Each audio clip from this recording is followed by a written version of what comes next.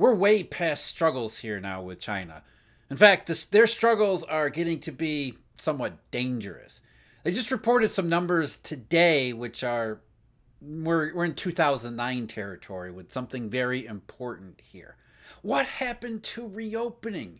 Reopening, it's not just about China, because remember, reopening was supposed to have been a slam dunk.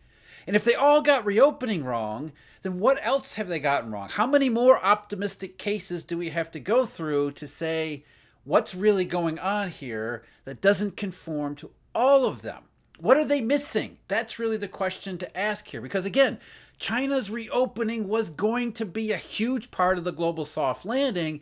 It was going to be the catalyst to get us all out of some nasty economic circumstances. Let's go back to January. This is the Financial Times in January. As reopening was happening, everybody thought this is going to be awesome, if not too good.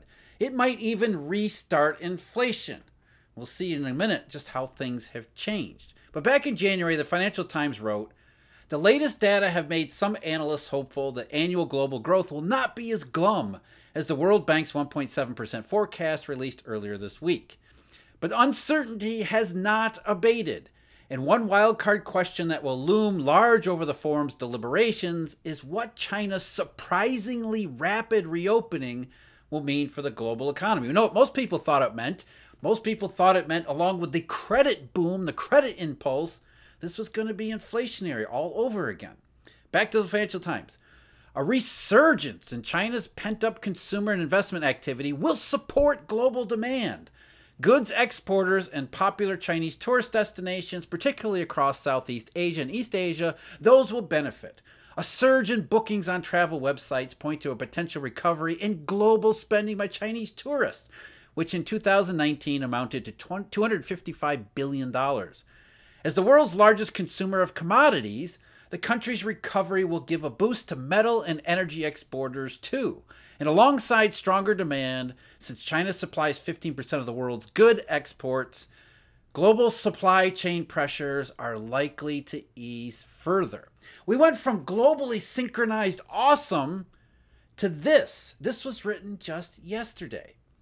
China's deflation threat is real. Let me say it again. China's deflation threat is real. While that's a problem for its domestic economy, Americans and many others around the world should welcome the news about China's falling prices. What the hell are these people thinking here? We went from China's reopening going to save the world and create inflation to, oh well, China's got big problems. It's now deflation, and that's going to help us all out because we're going to be fine over here in the West, and too bad for all you Chinese. So we went from globally synchronized awesome to deflation is good? Yeah, this is coping. This is a narrative. This is rationalizing a massive change in the global economic condition. And again, we have to ask ourselves, what happened to reopening? Because that explains a lot more than what's going on in China, as do China's ongoing struggles that are now way past struggles. But first, I'm Jeff. This is Eurodollar University. Thank you very much for joining me. Eurodollar University, anniversary sale, memberships, research subscriptions. The memberships are exclusive video content. What is the Eurodollar system? What it's supposed to do? Why it isn't doing it?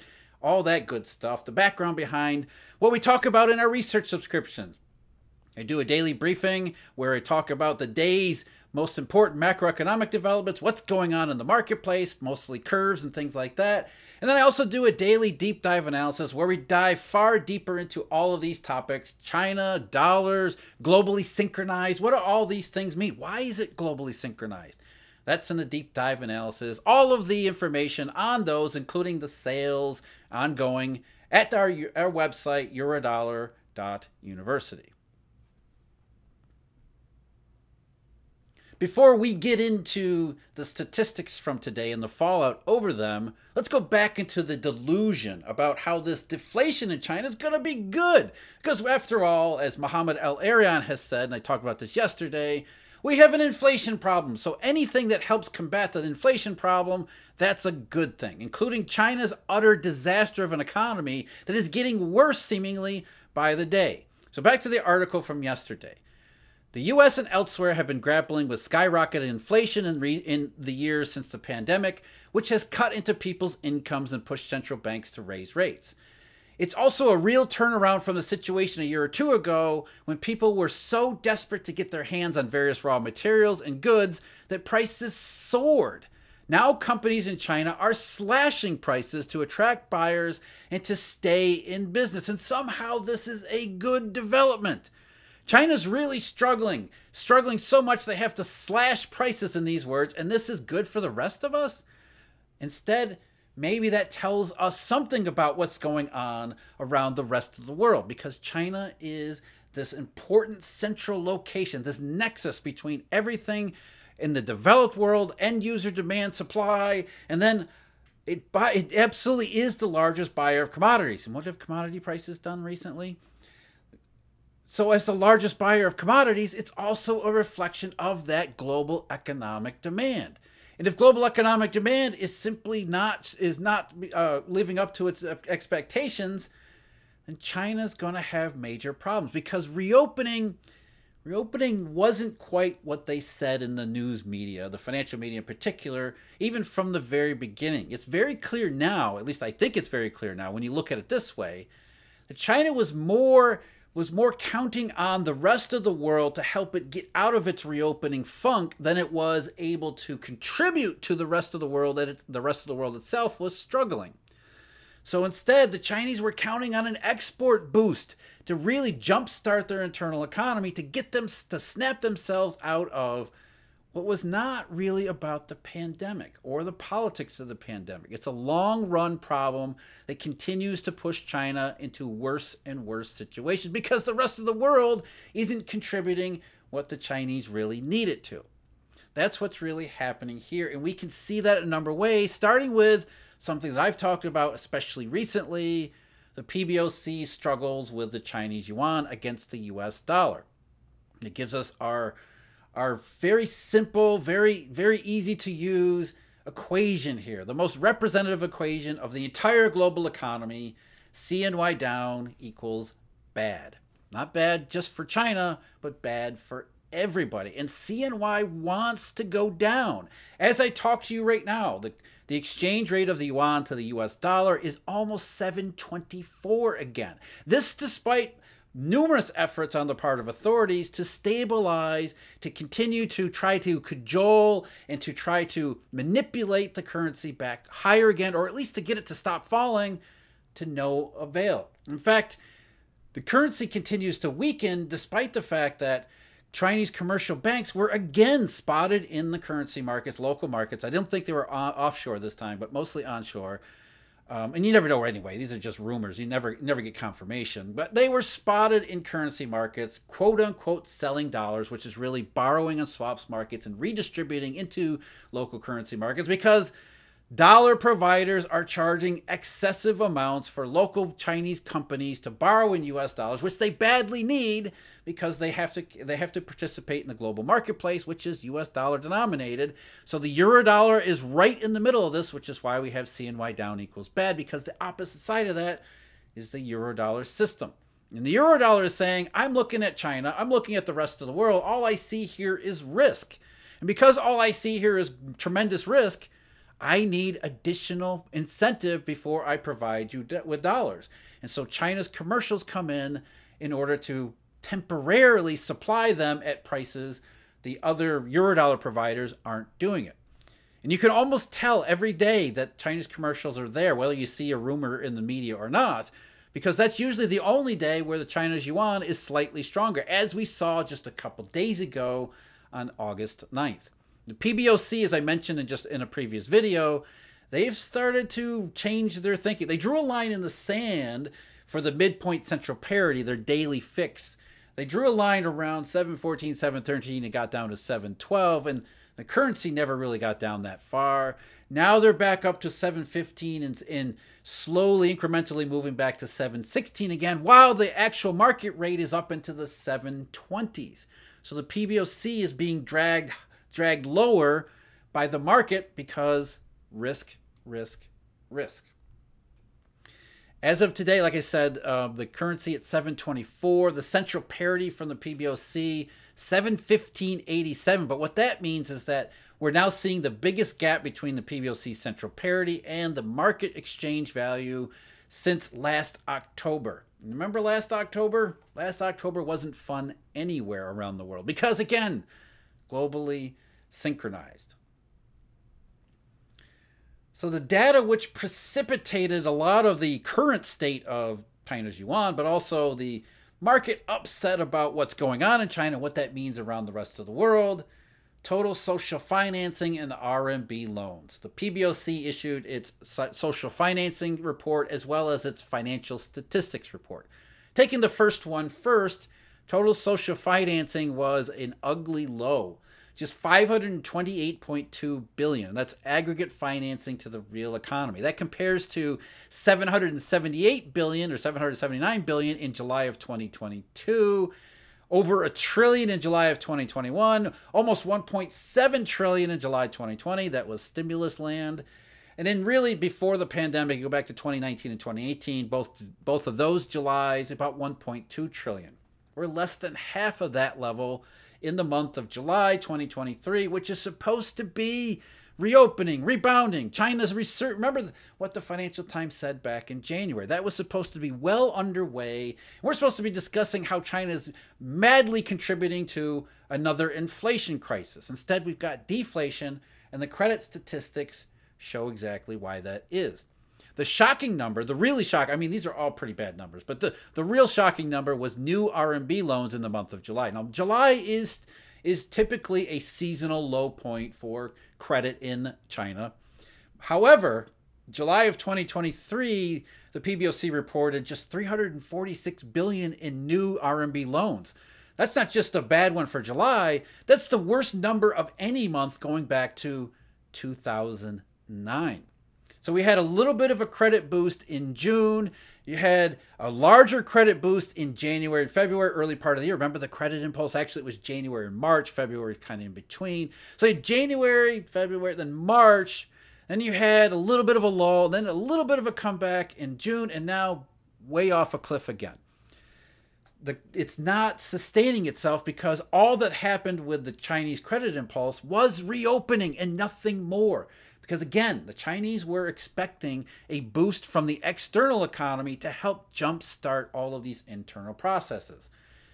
And instead of that, rather than getting that, we now have not just a housing problem in China, we have one that's accelerating to the downside. It's already weakened the Chinese economy. The financial condition in the housing market continues to get worse. In the financial statistics report, the PBOC also said that household loans declined by 200 billion. Household loans, mortgages. Chinese consumers, they're not spending on goods. Retail sales atrocious. They're not buying houses. Most of their household wealth is tied up into properties and real estate. They're not doing anything. And China's economy is suffering for it. The total stock of RMB loans, including household loans, as well as corporate loans, which actually fell last month too. Another alarming sign.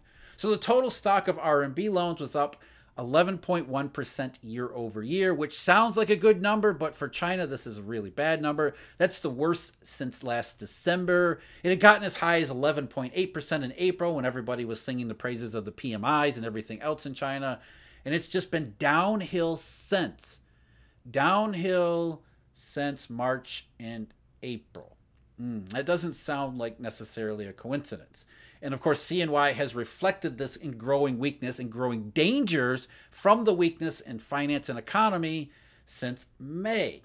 So March, April, and then May, and now the summertime looks like less than fun in the Chinese economy, in the Chinese system. And it's only about to get a whole lot worse. Because underneath all of these things, underlying the problem, underlying the big picture problem, we've got small parts that are having enormous difficulties too. Property developers themselves. Remember the Chinese government in 2020 said, we're going to institute these 3 red lines because we can see we have a housing bubble problem. With the global economy not acting the way China needs it to, we've got way too much real estate development, way too much property tied debt for the economic fundamentals of China. That's really the managed decline here. The Chinese recognize that they're in danger without some kind of boost from the rest of the world.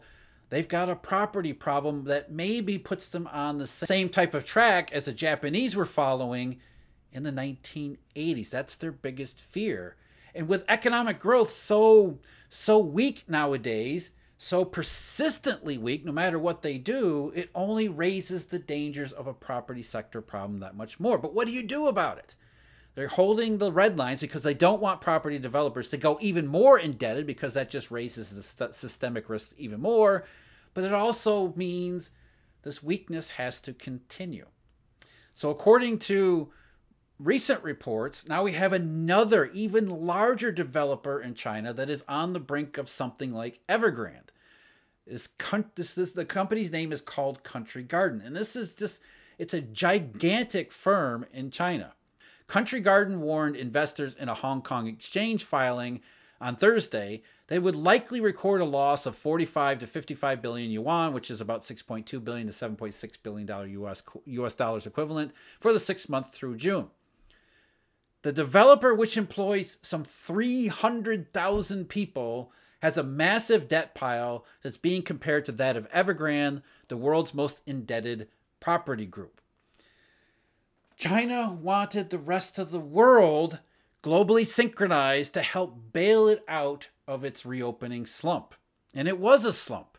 Last year wasn't just about the lockdowns. Last year was about, the post-pandemic economy around the world isn't the red-hot recovery that everyone said. Yes, consumer prices and producer prices and commodity prices surged, but that was an illusion. It was a money illusion, as I've talked about before too. It wasn't a red-hot recovery that was signaling a permanent plateau of prosperity. That was just the hopes. Instead, we had a huge price burst, and then once the supply shock started to fade and the artificial supports that created really started to fade, we're left with the true economic fundamentals, which the Chinese discovered this year, a little bit too late, are much, much worse than anyone had anticipated. And it's not just a reflection of just China's own issues. It is the failure of the soft landing narrative.